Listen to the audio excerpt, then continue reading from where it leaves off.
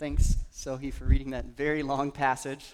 I don't know if I've ever been at in our church where we've had to turn the bulletin to get the whole passage, but I'm convinced that you have to read all three of these stories together, so that's why we have them together. But let's pray. Father, thank you so much for the chance to gather together as a church, and Lord, thank you for your word. We pray that you would use it to shape us and train us in order to look to Jesus more. We pray that you would speak through me now and that you would form our hearts through your Spirit. It's in Christ's name that we pray. Amen. So we're taking a little bit of a break from the Lent series that we've been doing on the Gospel of Matthew that Pastor Eric's been preaching through. So while he's away, I'm here to fill in. So I'm Isaac, a member of the church here, and just really excited to be able to share with you guys about this passage. So what drew me to 2 Samuel is actually that the church is doing a community Bible reading. And so for any of you that are participating in that reading plan, this was a passage. It was all the way back in January, but I kind of have been chewing on it since then, and I wanted to share it with you. So that's the passage we have for today. I've entitled the sermon, "In the Presence of Greatness," and I want to just start by posing a sort of a silly question, but when was the last time you were in the presence of greatness? And I mean that sort of just real generally. I'm actually thinking like, when was the last time you saw a famous person or a celebrity? Sometimes I'll run into people that are coming out of a restaurant or coming off an airplane, and they're really excited because, I just saw, so-and-so, who was it? I don't know, LeBron James or Brad Pitt or something, and they're all excited, and they get kind of giddy and excited about that. I was trying to think if I have any of those experiences, and I couldn't really come up with much. The one thing I came up with was a time when Lori and I were dating a while back. We were up in Pasadena at a restaurant, and we were driving into Park, and Lori said, "Oh, look, there's Kirk from the Gilmore Girls." I don't know if you've ever seen the Gilmore Girls. I only barely saw it. I was like, he's like the really weird guy in the show. It wasn't, that's not that amazing, right? Maybe you have better stories than I do. But the thing I'm after here is when people come into that, around a celebrity, it does something to you, right? It sort of makes you feel a little bit nervous. Sometimes people start to worry about how they look, and if maybe you interact with the person, you probably say something really stupid, right? Because you don't know what to do. And so the presence of greatness it does something to you. And in those scenarios, it's kind of silly. Those come and go. They don't really affect your life. But imagine if you were coming into the presence, maybe let's say you're in a Starbucks and you run into the CEO of your company. Now, that's a person that's very important, great, but it does have an impact on your life, right? So you kind of you get really nervous because you want to make sure that you come off with a good impression, because that could, determine whether or not you get a promotion down the road. Those kinds of stories are a little more important, and I do have one of those. So Lori and I, this was before going to St. Andrews about 4 years ago. We went over to Scotland to visit some schools, some PhD programs I was thinking about applying to.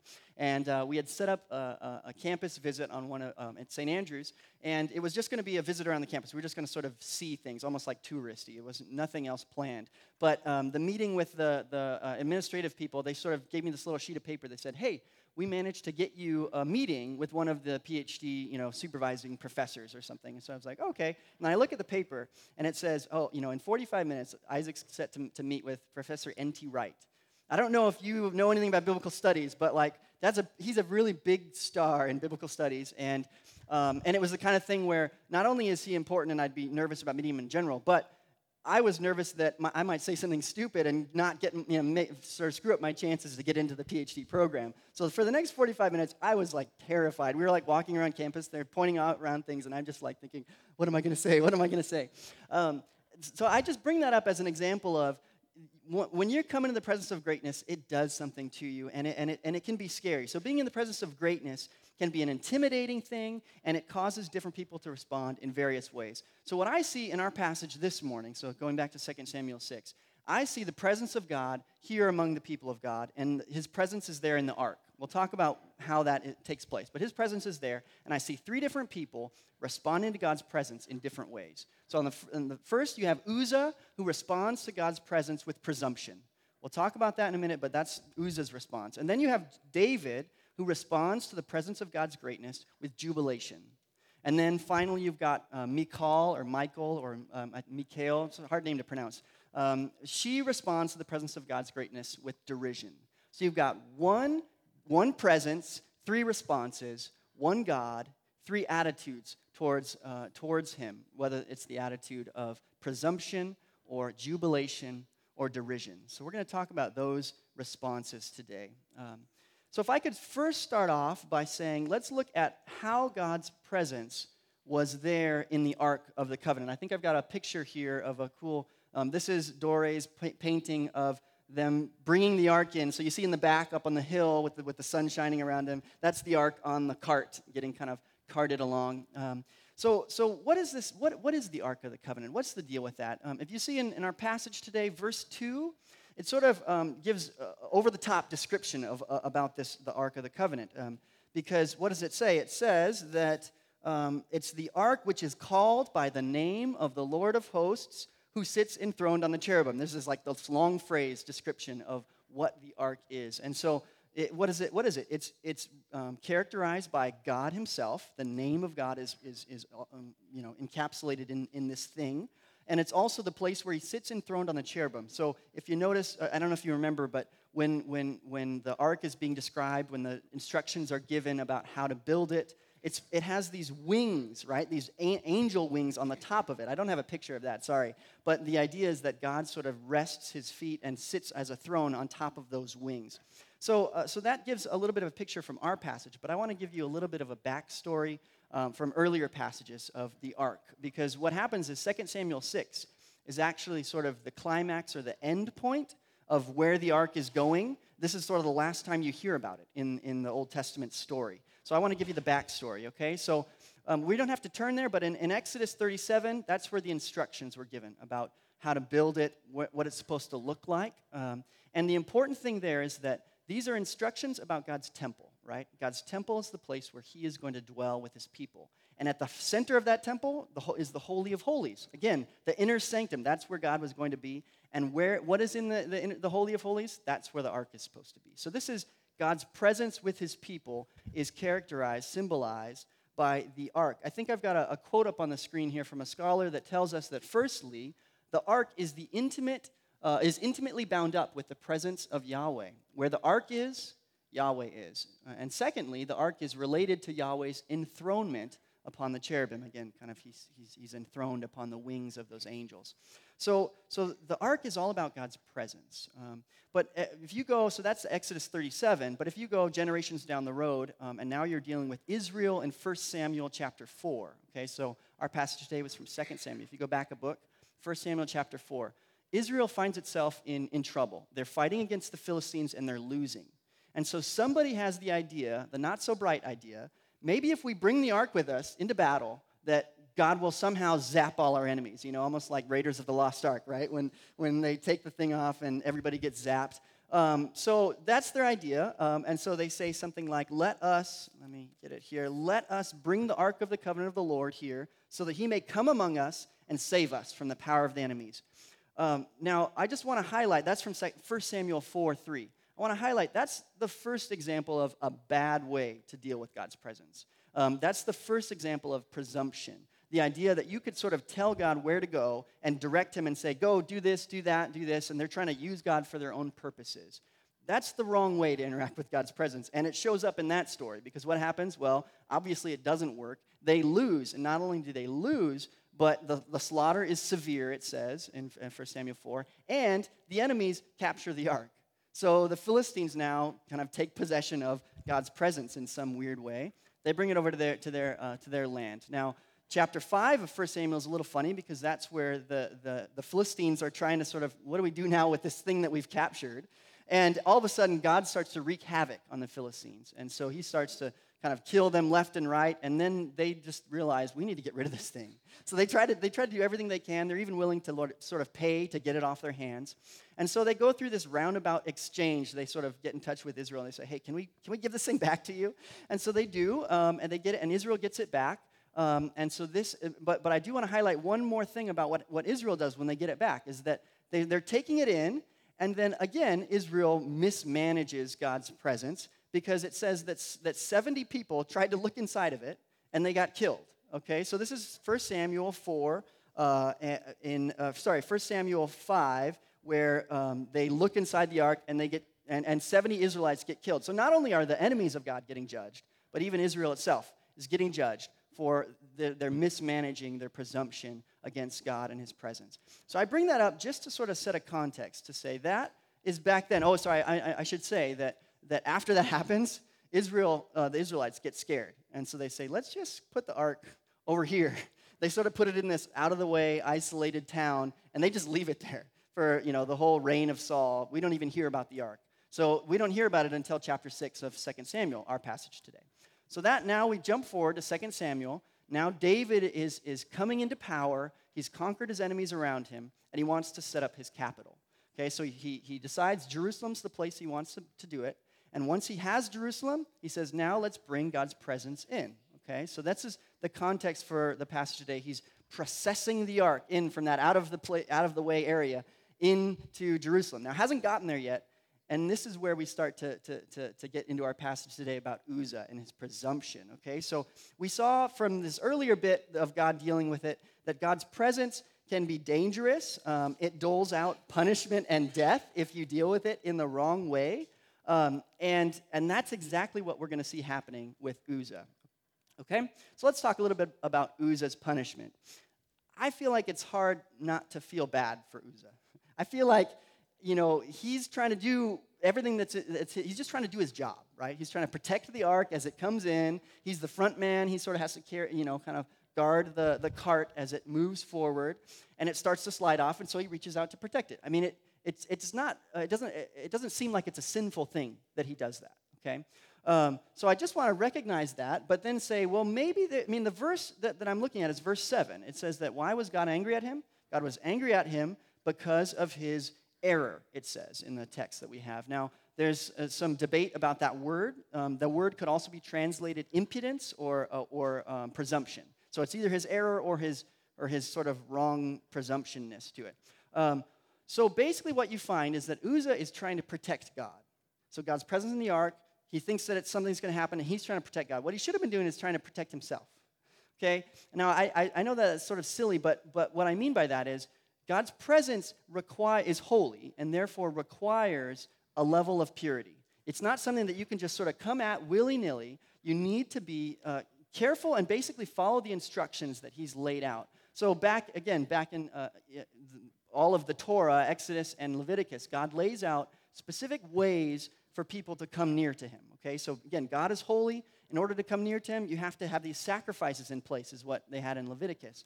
And so I have a slide up for, So one scholar talks about the sacrifices of Leviticus and how they interact with God's presence. He says the sacrifices of Leviticus 1 are necessary for the Israelites as they approach God in the tabernacle. It's fitting that they are offered here as David is in the presence of God, whose presence is above the ark.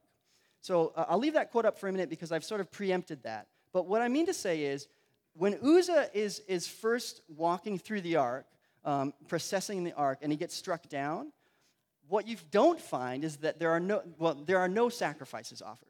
The only thing the only sort of protections that David has set in place are that they use a new cart. Okay, so that's their way that they're going to sort of protect things.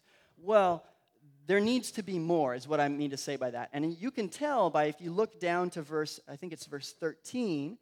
Let me just see where I'm at here. So we're in 2 Samuel 6. If you look down to verse 13. Verse 13, this is the second attempt. There's specific things brought into place, right? So David says, okay, every time we move, 6 steps, we're going to offer another sacrifice. So that's a very different scenario than you had with Uzzah. And so part of what I want to say here about Uzzah's failure, Uzzah's presumption, is that Uzzah takes the hit for the team. It's not just Uzzah who's at fault here. David needs to bear some of the responsibility here because he's the one who's out, dancing and celebrating as the ark comes in. But Uzzah's the guy who sort of has to stand in the blast radius of God's presence, and he's the one that gets struck down. But David, he should have known better, is what I mean to say here. And he sort of corrects things on the front end.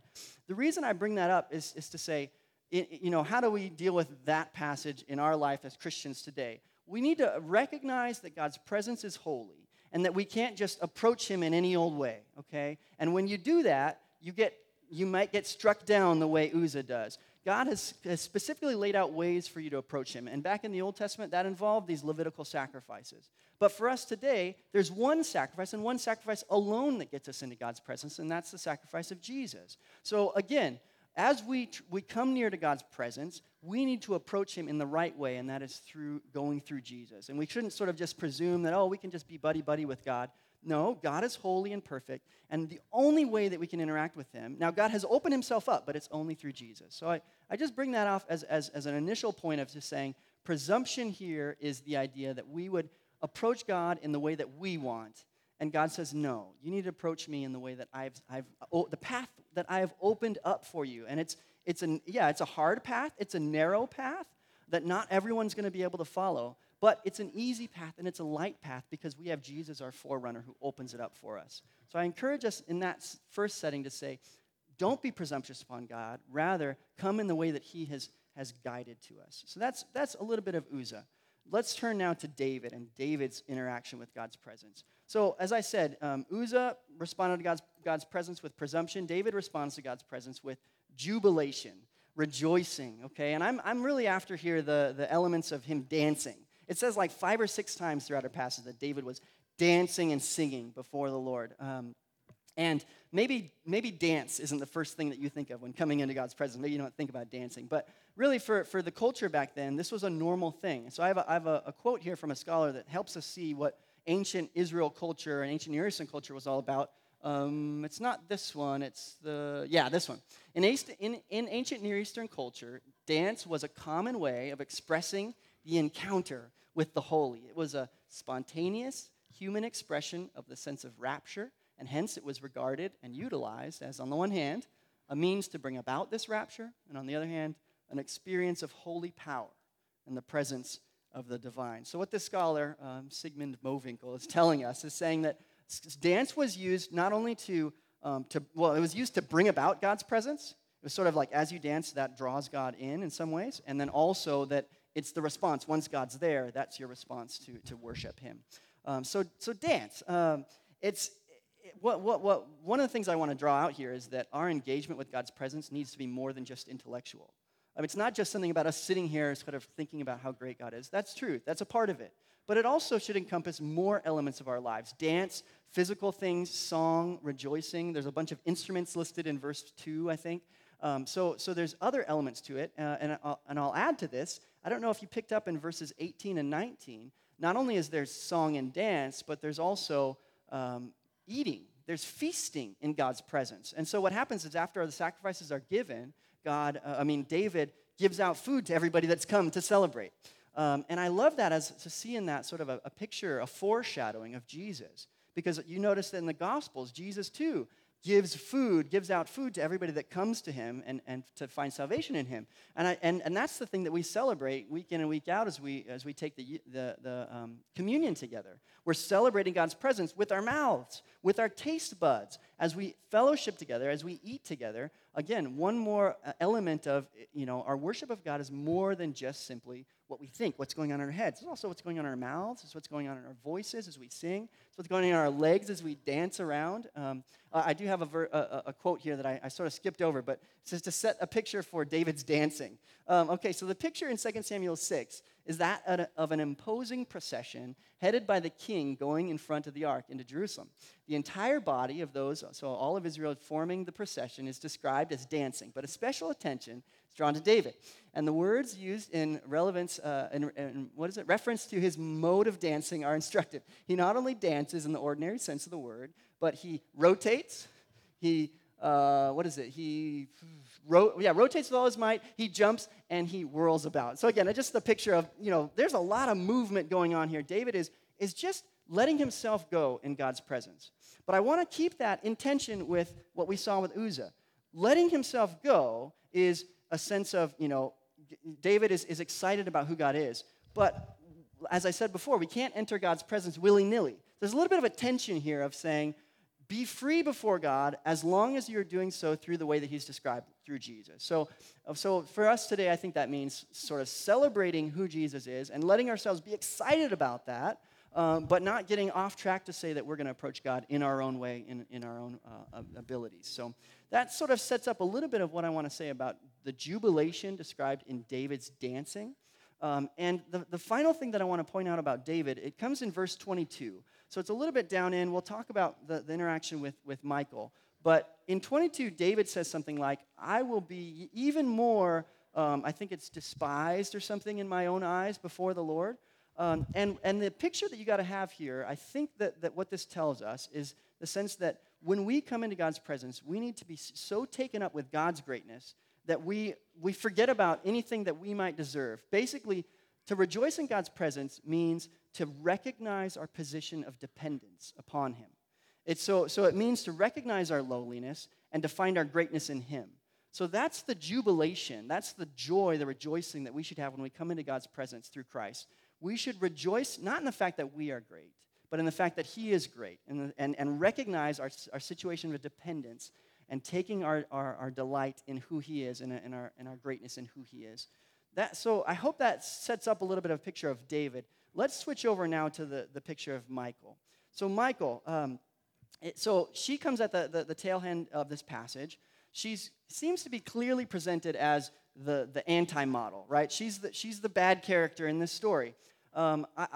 Before I get into that, though, I do want to say that if you have a bigger picture of Michal's story, I feel a lot of sympathy for her. Just as I did with Uzzah, I feel some empathy for Michal. Why? Well, if you see at the beginning of the story when she pops in 1 Samuel, she falls in love with David. Well, you know that, so Michal is the daughter of Saul, right? So that puts her in context. She falls in love with David, but her father then uses her to entrap David, right? She's given to David as a wife, but then she's taken away and given to somebody else, right? And she is the first wife of David, but then she sees David take other wives and start having children by these other wives, and while she remains childless. She gets kind of a bad rap throughout Scripture, and so it's not surprising to me to see her, I guess, sort of lash out in what we get here. Right? So I have some empathy for her, and yet we do have to realize that in this passage in 2 Samuel 6, she is the one person who's not celebrating God's presence, right? So everybody's dancing with David. All of Israel is joined together. And Michal's the one who says, no, I don't want to celebrate this right now. I'd rather kind of slam her husband. And that's what she does. So on one level, we could look at what she does and say, well, that tells us that we need to be careful about when we come into God's presence, don't look at what other people are doing. I mean, I've got this quote in the opening page of your bulletin from George Herbert, the great English poet. I don't have it up on the screen, sorry. But if you just turn to the front of your the bulletin, he says something like, those who mark in church time others' symmetry, their beauty becomes our deformity. So it's sort of, language is a little bit tricky, but what he's saying basically is when you come into God's presence, if you're critiquing the people around you, then what is beautiful in them becomes ugly in you. And so for our story, what was beautiful in David's jubilation became Michal's spitefulness and became ugly in her as her spitefulness. So, and that's something that we can even still think of today. As we come to church, let's not get so caught up in looking around at what other people are doing. Let's let ourselves go in God's own goodness. That's one level of the reading. But there's a deeper level of reading Michal's derision against God and God's presence. And that is to say, the whole context of 1 Samuel and 2 Samuel taken together, there's a theme of the ones who despise God and the things of God. It starts all the way back in 1 Samuel chapter 2, verse 30, where God tells Eli, those who honor me, I will honor, but those who despise me, I will despise, basically. And that idea about those who despise God, he will take vengeance on them, that plays out all the way through. So when Saul is first made king in 1 Samuel 10, there are some wicked men among Israel who despise Saul. Okay, so again, despising the one whom God has chosen. And then you jump down a little ways, and you've got David and Goliath. Well, Goliath, obviously, the little runt David over there, he despises him, but the word is very distinct. In the Hebrew, he despises David, and therefore God judges him, right? And if you jump past our passage in 2 Samuel, and you go to David and his sin against Uriah and Bathsheba, the challenge that Nathan, the prophet, brings to David is to say that, hey, you've despised God, and you've despised God's word. And it goes on. So despise, this word for despising, If you're characterized as a despiser throughout 1st or 2nd Samuel, you're basically sort of being put on the camp of those who are enemies of God, those who are standing against God and against God's agents. So even though Michal is despising David, really she's despising God because David is the one whom God has chosen. So I bring that up to again, affirm this fact that Michal's despising her derision against God's presence is to say, David, you're making yourself a fool. You're kind of humiliating yourself before others, and therefore you're humiliating me as your wife.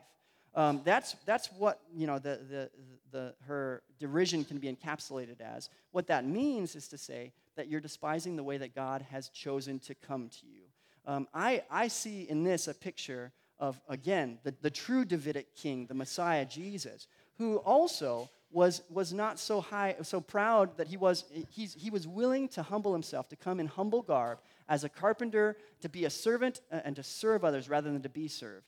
That is the thing in which Michal despises David. That is the thing in which some of us oftentimes, or we may despise Jesus for that. We may think, Jesus doesn't look like the Savior that we want. He's not the great and glorious kind of fixing all our problems Savior. And so you despise him. You say, I don't want to be a part of that. You say, you should be more like the way I want you to be.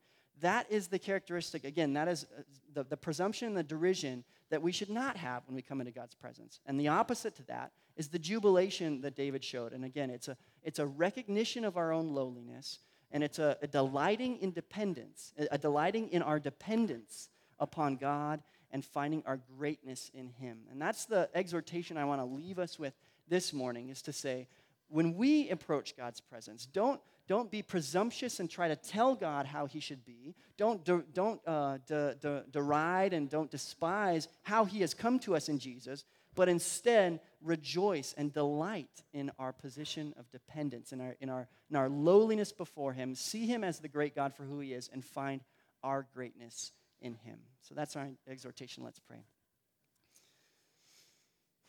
Father, again, we are so grateful for the way that you have come to us in Jesus, and it's a way that none of us were looking for.